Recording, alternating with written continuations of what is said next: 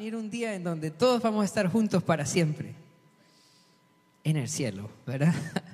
Y mientras estemos acá, pues vamos a hacer la obra del Señor, donde Él nos mande, donde Él nos envíe. El día de hoy vamos a hablar de un tema muy, muy importante.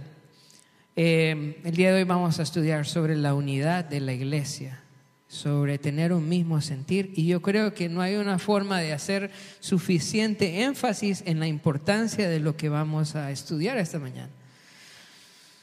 Cuando Jesús iba a morir, Él oró por sus discípulos y por los que habían de creer en Él. Y cuando usted analiza esta oración en Juan 17, Jesús no pide para sus discípulos que tengan mucho dinero, ¿verdad? No dice eso. No digo, Señor, no dijo, Padre, dales mucho dinero a los que han de creer en mí. No dijo eso. Ni tampoco dijo, Padre, que no se enfermen, ¿verdad? Que todas las bacterias y los problemas de este mundo los afecten. No dijo eso. Tampoco dijo que no tengan problemas. No pidió por eso. Él pidió por una cosa antes de morir.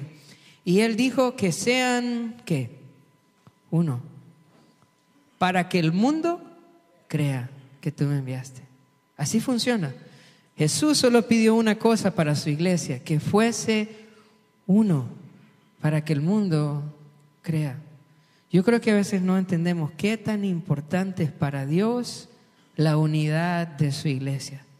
Que sus hijos se amen, se interesen unos por otros, que dejemos las rivalidades y los pleitos. No entendemos qué tan importante es. Tengo otro ejemplo. En la Santa Cena. La Biblia dice que el que toma la Santa Cena de manera indigna, ¿verdad? Va a recibir juicio. Y dice que algunos duermen. Y esa palabra duermen es para cristianos. O sea, está diciendo algunos cristianos, el Señor los manda a dormir, ¿verdad? Ahora, si usted ve el contexto del pasaje, está hablando de la comunión entre los hermanos. Estaban peleando y tomando la Santa Cena. Y entonces Él está corrigiendo y diciendo, esto no es la Santa Cena. Cuando ustedes toman la cena del Señor de manera indigna, sin discernir el cuerpo. ¿Y quién es el cuerpo de Cristo? Te pregunto. Es la iglesia, somos nosotros. O sea que cuando yo tomo la Santa Cena sin amar a mi hermano, juicio como y veo para mí. Y el Señor ha mandado a dormir a varios cristianos. ¿Qué tan importante es para Dios la unidad de su iglesia? ¿Qué tan importante es para el Señor que nos amemos unos a otros? Yo le voy a decir algo, es muy, muy importante. Y de eso vamos a hablar esta mañana. Quiero invitarle a abrir Filipenses capítulo 2. Filipenses capítulo 2.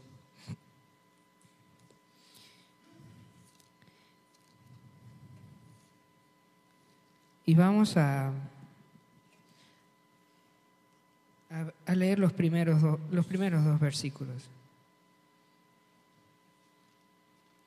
Dice así: Por tanto, si hay alguna consolación en Cristo, si algún consuelo de amor, si alguna comunión del Espíritu, si algún afecto entrañable, si alguna misericordia, completad mi gozo sintiendo lo mismo, teniendo el mismo amor, unánimes, sintiendo una misma cosa. Pablo va a comenzar dándonos 4 razones por las cuales nosotros debemos ser unidos, por lo cual nosotros debemos tener un mismo sentir. Y estas 4 razones tienen que ver con la obra de Cristo, cosas que el Señor ha hecho con nosotros. 4 cosas que el Señor ha hecho con nosotros. Dice esa palabra sí, si hay algún consuelo. Esa palabra sí en español suena como condicional, pero en griego no siempre es condicional. También se usa para hacer afirmaciones. Y yo creo que en este texto lo que Pablo está haciendo es afirmaciones de lo que Dios ha hecho en la vida del creyente. Hay 4 cosas que el Señor ha hecho con nosotros en este pasaje. La primera es, dice, si hay alguna consolación en Cristo. Pronto una mejor traducción a la palabra consolación es exhortación. Si el Señor nos ha exhortado alguna vez, si el Señor te ha exhortado alguna vez, vamos a a pensar en esto de la exhortación, porque hay muchos hermanos que dicen, ¿verdad? Dicen, yo tengo el don de exhortación, y lo que tienen es el don de crítica, ¿verdad? Criticar a la gente, pero eso no es el don de exhortación. Yo voy a explicar, o el don de regañar, eso no es el don de exhortación. Ni criticar ni regañar realmente son dones, ¿verdad? Entonces, exhortar no tiene nada que ver ni con criticar ni con regañar. ¿De qué se trata realmente la exhortación? La exhortación tiene dos partes, hermanos, dos partes, piénsalo. Si no haces esto, lo haces mal. Dos partes. Por un lado es mostrar la falta a través de la palabra de Dios. Yo muestro la falta a través de la palabra de Dios. Esa es la primera parte. Pero la segunda parte es, yo animo a la persona a seguir adelante. O sea que la meta de nuestra conversación con los hermanos no es que salen tristes, ¿verdad? Soy pecador, soy sucio. No, la meta es que con nuestra plática él puede decir, yo he pecado en esta área, pero voy a cambiar con la ayuda de Dios. Sale animado. Esto es exhortación. Nos muestra nuestra falta, pero nos anima. Entonces, la primera razón por la cual nosotros debemos de ser uno acá es porque el Señor nos ha exhortado. Él nos ha mostrado las cosas que estamos haciendo mal, pero también nos anima. La segunda parte dice, por tanto, si hay alguna consolación en Cristo, algún consuelo de amor. Esta palabra sí es consuelo. La idea es que cuando estás triste, cuando sientes que ya no puedes más, que ya quieres tirar la toalla, el Señor se acerca y te consuela en tu dolor. ¿El Señor ha hecho eso con ustedes, hermanos, alguna vez? ¿Alguna vez se han sentido muy tristes y el Señor viene y les levanta? ¿Han sentido esa consolación? Yo lo he sentido. Cuando he estado muy triste, ¿verdad? El Señor trae su palabra y me anima. Esta es la segunda razón por la cual nosotros debemos ser unidos. Porque el Señor nos ha exhortado, porque el Señor nos ha consolado. La siguiente razón por la cual debemos estar unidos es por la comunión del Espíritu. Nosotros no podíamos tener comunión con Dios, era imposible, pero Él nos dio su Espíritu. Y ahora por su Espíritu nosotros podemos tener comunión con Dios. Él nos ha dado su Espíritu y ahora nosotros tenemos una relación con Dios. Participamos de esa relación con el Señor. Tenemos comunión con Él por medio de su Espíritu. Y esta es la razón número 3 por la cual debemos ser unidos. La última razón que aparece ahí, pareciesen que son dos, pero realmente en la construcción gramatical es una sola. Dice, si algún afecto entrañable, si alguna misericordia. Si el Señor te ha mostrado misericordia y afecto, que duele, esta es la idea entrañable, es que duele. Como cuando usted ama a alguien y está pasando mal esta persona y a usted le duele y siente que le duele. Si el Señor te ha amado así en tus problemas, de esa manera entrañable, entonces necesitamos ser uno. Ahora, piensa en todas estas cosas que el Señor ha hecho. Te ha exhortado cuando te has portado mal, te lo ha dicho, pero te ha animado. Te ha consolado cuando has estado triste. Has tenido comunión con Él por medio de su Espíritu. Y Él ha mostrado misericordia cuando tienes problemas. ¿El Señor ha hecho eso con usted, hermano? Yo creo que sí. Muchas veces. Muchas veces. Me porto mal, Él me exhorta, estoy triste, Él me consuela, me siento solo, Él tiene comunión conmigo, tengo problemas y Él se compadece de mí con dolor, llora conmigo. Eso ha hecho el Señor con nosotros. Ahora mira esto. Esto es lo que el Señor ha hecho conmigo y esto es justamente lo que el Señor quiere que haga con otros. Piénsalo. Con otros. Me gustaría ir a Juan 13, 12 al 15. Juan 13.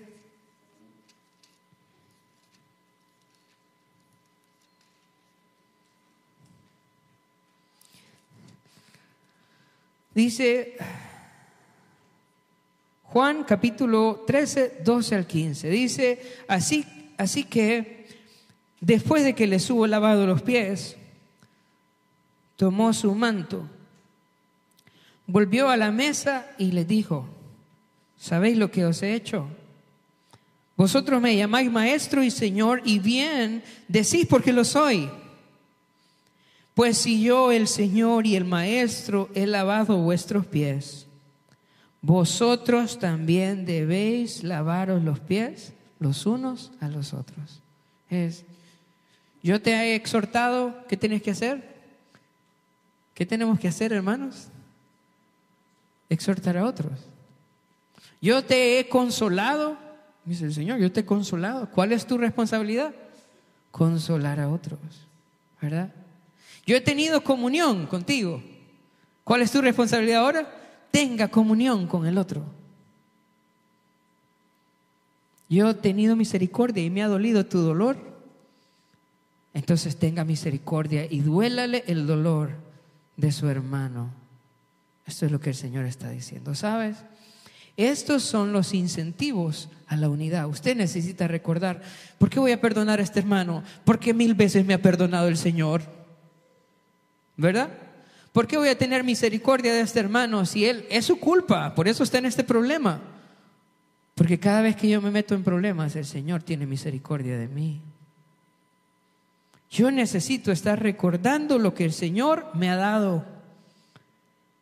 Y entre más medito en la obra de Cristo, en la obra de Dios en mi vida, su amor, su misericordia, su cuidado, eso me debe impulsar entonces a amar así a mi hermano. Entonces, en base a esto, el Señor nos va a pedir algo en Filipenses. Ahora vamos a leer Filipenses capítulo 2. ¿Qué nos va a pedir el Señor? Filipenses capítulo 2 dice: completar mi gozo sintiendo lo mismo, teniendo el mismo amor, unánime, sintiendo una misma cosa. Si ustedes han recibido todo esto del Señor, alégrenme. Alégrenme ¿cómo? Sintiendo lo mismo, sintiendo una misma cosa, teniendo el mismo amor. La iglesia en Filipos era una iglesia muy evangelística, hermanos, muy dada al evangelio. Qué bonito una iglesia que comparte el evangelio, qué bonito, qué alegría. Por otro lado, también era una iglesia bien generosa, bien generosa. Más adelante Él les agradece por cómo ellos enviaron ofrenda a Pablo para sus necesidades. Qué bonito una iglesia generosa que no hay que andarle pidiendo, ¿verdad? Sino que de su corazón ellos dan. Ser generoso es una gran virtud y esta iglesia era una iglesia bien generosa. Pero había algo ahí en la iglesia que a Pablo no le terminaba de llenar ese gozo. Aunque eran evangelistas, aunque eran generosos, había un problemita ahí. Vamos a ver en el capítulo 4, versículo 2. Filipenses 4, 2 dice: ruego a Evodia y a Sintique que sean de un mismo sentir en el Señor. Versículo 3: asimismo te ruego también a ti, compañero fiel, que ayudes a estas que combatieron juntamente conmigo en el evangelio, con Clemente también y los demás colaboradores míos, cuyos nombres están en el libro de la vida. Había un problemita, y es que habían 2 hermanas que eran líderes en la iglesia que estaban peleando. Y entonces por eso Pablo, no solo en el capítulo 2, en el capítulo 1 también, en el capítulo 2, les habla acerca de tener ese mismo sentir. En el capítulo 4 les habla de tener ese mismo sentir. Porque habían esos grupos en la iglesia, esos pleitos, las que iban con Sintique, ¿verdad? Y con las que iban con Evodia. Y a veces hay esas cosas en la iglesia. Y Pablo se sentía triste por eso. Pablo no estaba triste porque estaba en la cárcel cuando le escribió. Pablo estaba en la cárcel. Esas cosas no le daban tristeza. Yo veo que a Pablo le daba orgullo sufrir por el Señor. ¿Qué le daba tristeza? Que los hermanos estuvieran peleando. ¿Sabe qué le da tristeza al Señor? Que sus hijos estén peleando. Que sus hijos estén, ¿verdad?, hablando mal los unos de los otros. Que los hijos sean indiferentes unos con los otros. Mis papás se alegran cuando yo paso tiempo con mi hermano Daniel. Ellos son felices. Cuando escuchan que yo ando con Daniel, ellos son felices. Nuestro Padre en los cielos son felices. Él es feliz cuando sabe que nosotros estamos compartiendo juntos, unidos. Entonces dice el versículo 2, completad mi gozo, dice, sintiendo lo mismo. Ahora, esta palabra sintiendo, en unas traducciones se traduce como teniendo una misma mente, y en otras traducciones se traduce como sintiendo. Entonces, por un lado hay una parte, y es que es difícil de traducir, porque esta palabra por una parte tiene una idea de pensar igual, pero no se queda ahí, va más allá en el griego. No es solo pensar igual, va aún más allá. Y vamos a pensar un momento en esto de sentir lo mismo. Yo crecí pensando que uno no había que darle importancia a los sentimientos. O sea, yo esto he pensado e incluso lo he compartido y lo he enseñado. Que lo importante es la convicción y que los sentimientos no importan. Pero, bueno, quiero que pensemos, abramos la posibilidad a algo diferente. Yo creo que los sentimientos, hermanos, reflejan las cosas en las que estamos pensando. Tus sentimientos reflejan las cosas en las cuales tu mente está pensando. Ellos solo crecen alrededor de nuestra meditación. Piénsalo. Si estás pensando en una ofensa, ¿qué sentimientos brotan? Amargura. Si estás centrado en usted mismo, sus pensamientos son acerca de usted mismo, ¿qué sentimientos brotan? Egoísmo, ¿verdad? Orgullo, eso es. ¿Por qué no todos me adoran, verdad? Si yo soy tan lindo. Entonces, mis sentimientos, escucha esto, crecen en base a lo que yo estoy pensando. Si yo estoy pensando, escucha esto, si yo estoy pensando en la obra de Cristo, si yo estoy pensando en la palabra de Dios, ¿qué sentimientos creen que van a brotar?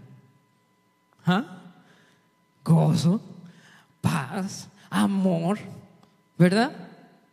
Todas estas cosas, mis sentimientos revelan, escucha esto, mis sentimientos revelan las cosas en las cuales pienso. Así que no se trata solo de tener buena doctrina, se trata de meditar en ella para que crezcan estos sentimientos bonitos. Hay personas que me dicen, pastor, yo no puedo perdonar. Yo decido perdonar, pero al ratito siento ¿En qué está pensando? ¿En qué piensa? Piensa en la ofensa. Está dándole vuelta a la ofensa. ¿Y qué sentimientos brotan entonces? Otra vez, enojo, amargura. Pero si yo pienso en la obra de Cristo, en que yo siendo pecador, inmerecedor, Él me amó y me perdonó, y yo persevero en eso, ¿qué sentimientos van a brotar? Un deseo de perdonar a los demás, porque Cristo me perdonó. Entonces, esta parte de pensamientos y sentimientos van juntas. Mis sentimientos revelan las cosas en las cuales están mis pensamientos. Por eso el pasaje dice que tengamos un mismo sentir. Y eso involucra tener una buena doctrina, pero no solo eso, sino que nuestros pensamientos estén ahí para que broten los sentimientos correctos. Versículo 2, completad mi gozo sintiendo lo mismo, dice, teniendo el mismo amor, teniendo el mismo amor. Que aquí no es solo teniendo la misma doctrina, podemos tener la misma doctrina, pero Dios quiere que tengamos el mismo amor. Saben, los fariseos leían la Biblia, pero no tenían amor. Ellos memorizaban la Biblia. Por eso me gusta cómo Jesús le habla a los fariseos. Siempre les dice, ¿no habéis leído? Y los fariseos se la sabían de memoria. ¿No habéis leído? Porque ¿cuál es la meta de la palabra de Dios? Que me lleve a amar. Amar. Si la palabra de Dios no me lleva a ser una persona más amorosa, yo no la estoy leyendo bien. ¿Cuál es la base de la ley y los profetas? 2 mandamientos. Amar a Dios y amar al prójimo. Entonces, toda persona estudiosa de la Biblia, toda persona que medita en la palabra de Dios, ¿cuál es el fruto que se espera en su vida? Amor. Y si no hay amor, no estoy estudiando bien, estoy leyéndolo al revés. Porque nos pasa. Cuando hablamos de amar a los demás, ¿sabes qué pensamos en la mente? ¿Por qué no me ama nadie? Leemos la Biblia al revés. Porque este pasaje no está diciendo que te amen. Este pasaje está diciendo que ames.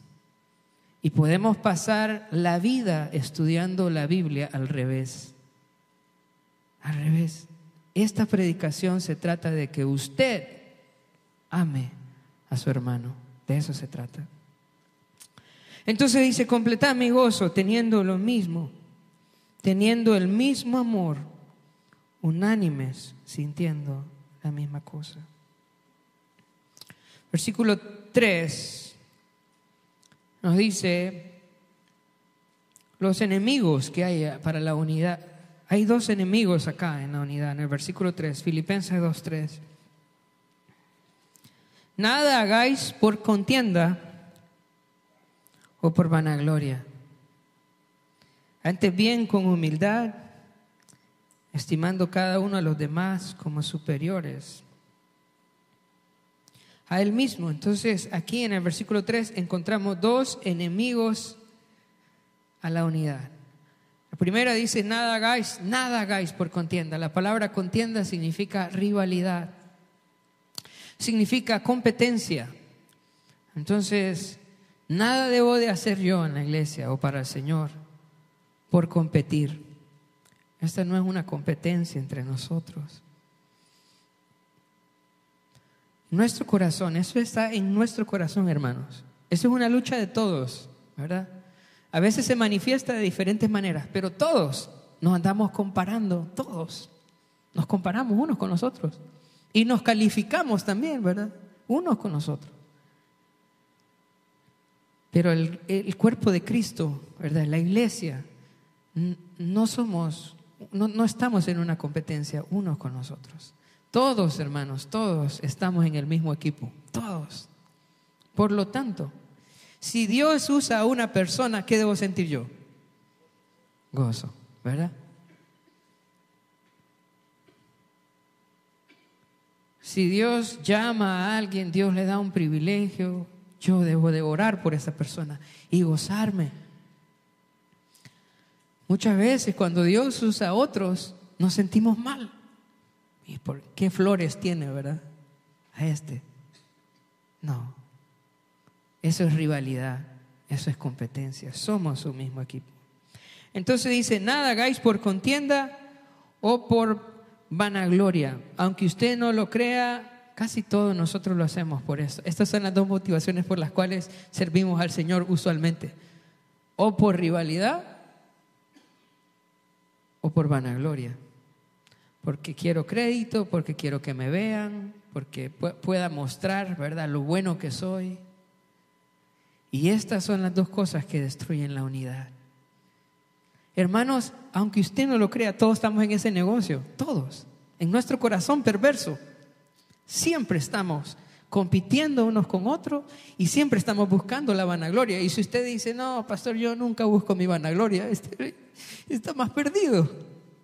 Están en nuestro corazón, en nuestra naturaleza. Somos así. Esto está aquí para que lo veamos. Véalo y revísese cada vez que usted va a hacer algo para el Señor. Revise sus motivaciones. Somos así. Es nuestra naturaleza caída. Servimos al Señor y lo servimos buscando alabanza. Y cuando no nos dan gracias, ¿verdad? Entonces a uno se rompe la espalda aquí en la iglesia y nadie le dice, ¿verdad? Así somos. Nadie me toma en cuenta. Yo tengo años, ¿verdad? Nadie me dijo gracias. Están en nuestro corazón. Necesitamos identificarlo y renunciar a esto. Estos son los enemigos de la unidad: la rivalidad y la vanagloria. Y luego dice, ahora viene lo que nosotros necesitamos. Aquí está el secreto de la unidad. Versículo 3, nada hagáis por contienda o por vanagloria, antes bien con humildad, dice. Este es el secreto. Aquí descansa, hermanos, la unidad de la iglesia. ¿Cuántos humildes habemos aquí hoy? No, solo estoy chequeando. Nosotros tenemos una idea de lo que es humildad. A veces, cuando una persona es calladita, le dicen, qué humilde, ¿verdad? Qué calladito, qué humilde. Y no saben qué clase de orgulloso, ¿verdad? Se esconde detrás de ese calladito, ¿verdad? Porque la humildad no tiene nada que ver con ser callado. O algunas veces decimos, no, él es bien humilde porque no tiene dinero, ¿verdad? Entonces es una forma de decir, no, él es bien humilde porque vive en una casa pequeña y no tiene dinero, es bien humilde. Pero yo quiero decirte que tanto los que tienen dinero como los que no tienen, luchamos con el orgullo. Somos orgullosos. Entonces la humildad no tiene nada que ver con tener o no tener dinero. Entonces, ¿qué es humildad? Y el pasaje nos va a decir qué es la humildad. Lo va a explicar. Versículo 3. Nada hagáis por contiendas, por vanagloria, antes bien con humildad. Y te va a decir qué es humildad. Estimando cada uno a los demás como superiores a él mismo. Estimando cada uno a los demás como superiores al mismo. Esto es humildad. Ahora vamos a llevarlo a la práctica. Vamos a traducir esta parte de estimar a los demás como superiores a él mismo. ¿Quién sirve a quién? Naturalmente, ¿quién sirve a quién? Cuando Jesús les lavó los discípulos, ¿verdad? ¿Qué se suponía? ¿Que el maestro iba a lavar los pies de los discípulos? ¿O que los criados debían de lavarlos? ¿Cómo funciona la cosa? Lo normal es que el menor sirve al mayor. Y cuando yo estimo a los demás como superiores a mí, ¿qué significa eso? Que yo soy su siervo. Eso es lo que significa. Estimar a los demás como superiores a mí es decir, yo estoy para servirle a usted. Porque lo estimo superior a mí. Entonces yo me pongo, ¿verdad?, la toalla y le lavo los pies. Porque yo lo estimo superior. No que lo sea. Lo estimo. Cristo hizo eso con nosotros. Y esto es humildad.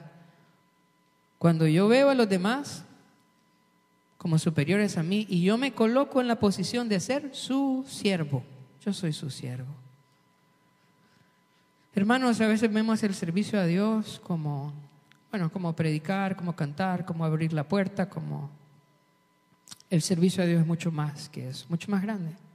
Cada vez que usted viene aquí y ve a una persona triste y la consuela, ¿sabe qué está haciendo? Está sirviendo a Dios. Cuando una persona no viene a la iglesia y usted va y la busca, ¿qué está haciendo? Está sirviendo a Dios.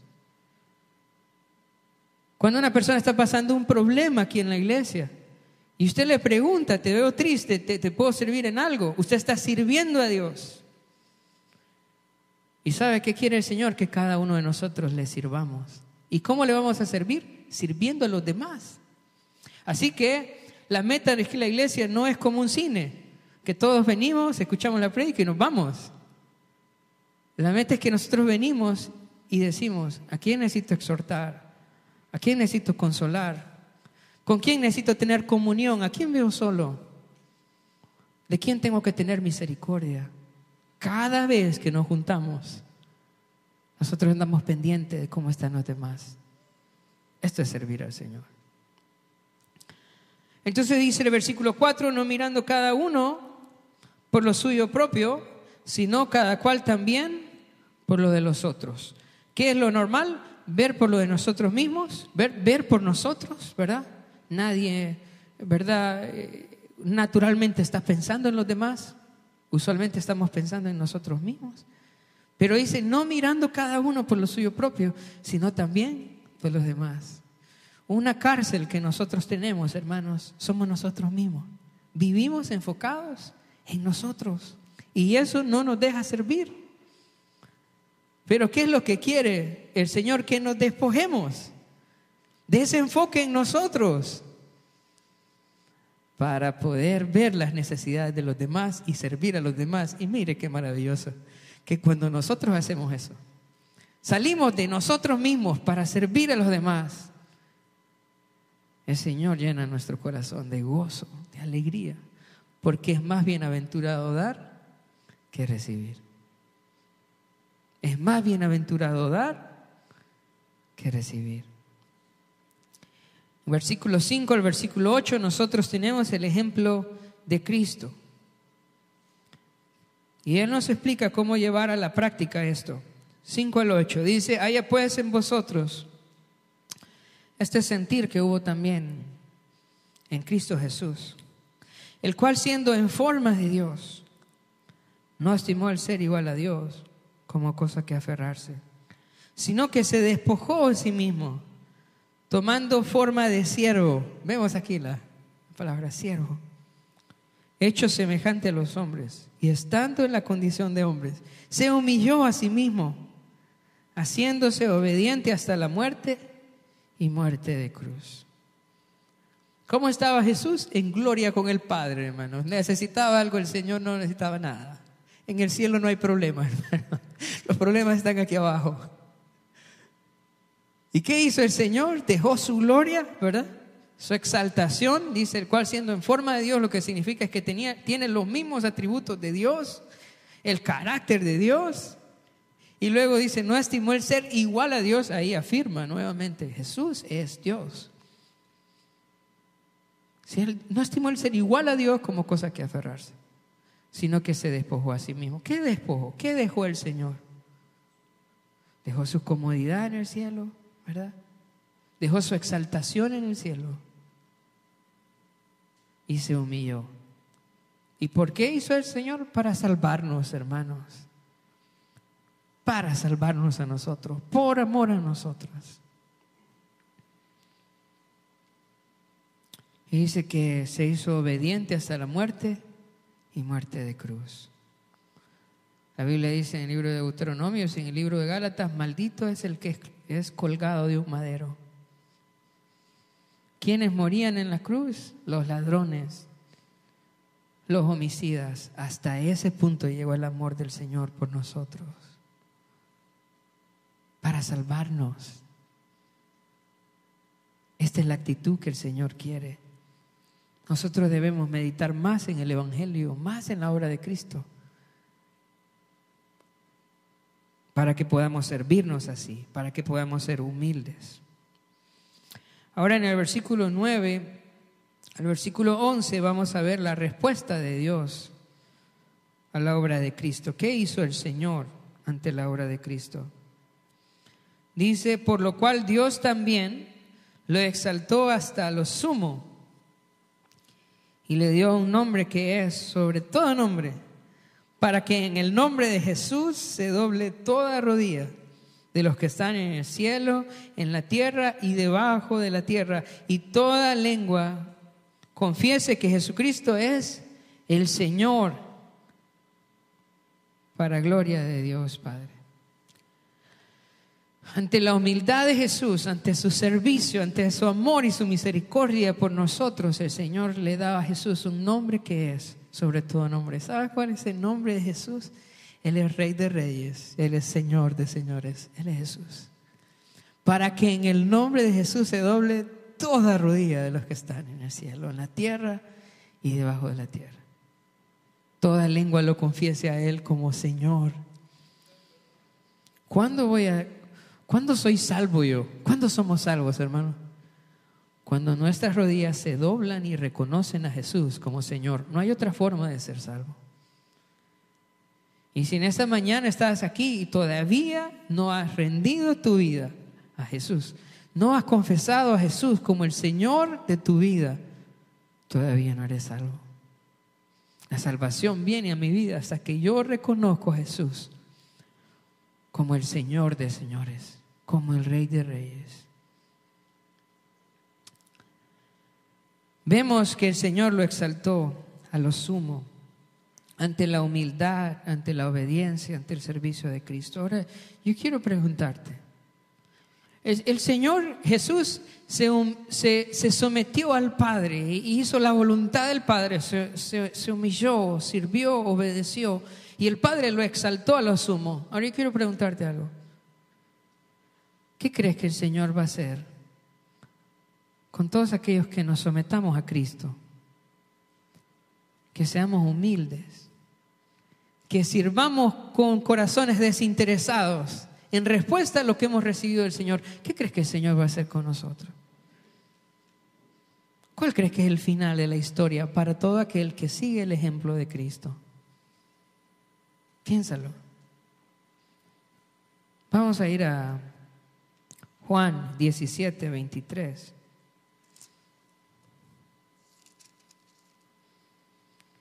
Juan 17, 23.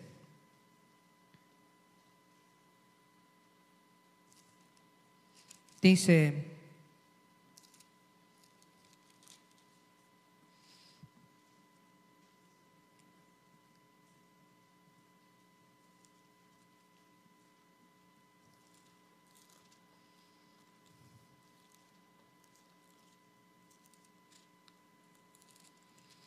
dice así: yo en ellos, escucha el tema, yo en ellos y tú en mí, para que sean perfectos en unidad. Piensa el tema, ¿de qué estamos hablando?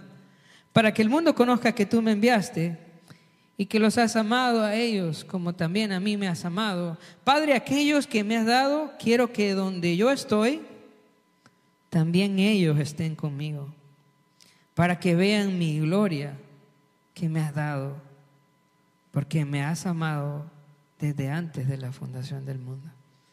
El Señor fue exaltado hasta lo sumo. ¿Y sabe qué va a hacer el Señor con nosotros? Nos va a llevar con Él. Vamos a estar con Él. Vamos a experimentar de esa gloria preciosa. ¿Vale la pena servir al Señor con humildad, hermanos? ¿Vale la pena servirnos unos a otros a manos? Yo creo que sí. Al final vamos a estar con Él. Qué bonito. Qué bonito ejemplo nos dejó el Señor. Y qué bonito final nos espera. La cruz de Cristo solo fue un momento. Piensa en esto. La cruz de Cristo solo fue un momento. Y luego el Señor lo exaltó a lo sumo. ¿Sabes qué? Nuestra vida de servicio aquí, de humillación y todo esto, solo es un momentito. ¿Cuánto tiempo vamos a estar aquí? Yo no sé. El Señor puede llevarnos hoy. Es un momento nuestra vida aquí. ¿Cómo deberíamos usarla entonces? Amándonos, sirviéndonos, obedeciendo, humillándonos. Y cuando menos acordemos, hermanos, vamos a estar con gloria, en gloria con Él. En gloria con Él. Tengo algunas conclusiones que quería compartir con ustedes para terminar. La unidad no es una opción en la vida del creyente. La unidad no es una opción en la vida del creyente. La unidad es vivir conforme al Evangelio. La iglesia no puede vivir de una manera diferente. Nosotros no podemos tener grupos aquí, como los del pastor Sergio, los del pastor Teto. No, eso no existe. Somos una sola iglesia. La unidad debe estar. Y cuando Satanás quiera sembrar en nosotros pensamientos, tenemos que rechazar eso. Somos una sola iglesia. El crecimiento de la iglesia no debe de venir a través de pleitos y divisiones. El crecimiento de la iglesia viene de tener un mismo sentir, un mismo amor. Cuando la iglesia se ama y se aman unos a otros, la gente quiere entrar aquí. Yo quiero ser parte de este grupo porque yo veo que aquí todos se quieren. El crecimiento viene por el amor, por la unidad. No puede venir a través de pleitos y divisiones. Y con mucha vergüenza, yo tengo que confesar que la iglesia evangélica en Honduras muchas veces ha crecido porque se pelean y se van y arman una iglesia allá y se vuelven a pelear y arman otra iglesia allá. Pero ese nunca fue el diseño de Dios para crecer. Las divisiones y los pleitos no es el modelo de Dios para el crecimiento de la iglesia, es el amor, esto es. Así que hermanos, nunca participe usted en una división. No sea de los que se van a poner una iglesia allá. No. Eso no es correcto. Si el Señor te llama a otro lugar, que sea Él llamándote, pero que no te llame la amargura, el enojo, ¿verdad? El resentimiento, ese no es un llamado del Señor. La rivalidad y la vanagloria están en contra del ejemplo de Cristo. Él se humilló para salvarnos. Y esta es la actitud que los cristianos debemos tener. Entonces, siempre que haga algo para el Señor, piense: ¿estoy haciéndolo para que me vean? ¿Estoy haciéndolo por competencia? Y pídale al Señor que le perdone y le ayude a hacerlo con la motivación correcta. Última, Dios recompensa la humildad y el servicio. Él humilla al soberbio y da gracia al humilde. La recompensa del Señor espera a todo aquel que le sirve, pero que le sirve con un espíritu humilde. Humilde. Vamos a orar. Padre, te damos gracias por tu palabra. Perdónanos porque muchas veces, Señor, no pocas veces, muchas veces, te servimos con la motivación incorrecta.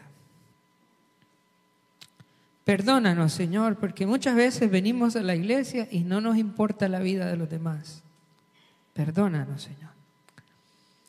Perdónanos, Señor, porque tú has sido tan misericordioso y tan paciente con nosotros.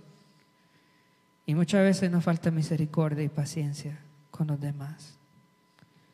Ayúdanos a ser humildes, Señor, y a seguir el ejemplo de nuestro Señor Jesucristo, que se entregó, que se despojó para salvarnos, Señor. Que haya en nosotros este sentir. Lo pedimos en el nombre de nuestro Señor Jesucristo. Amén y amén.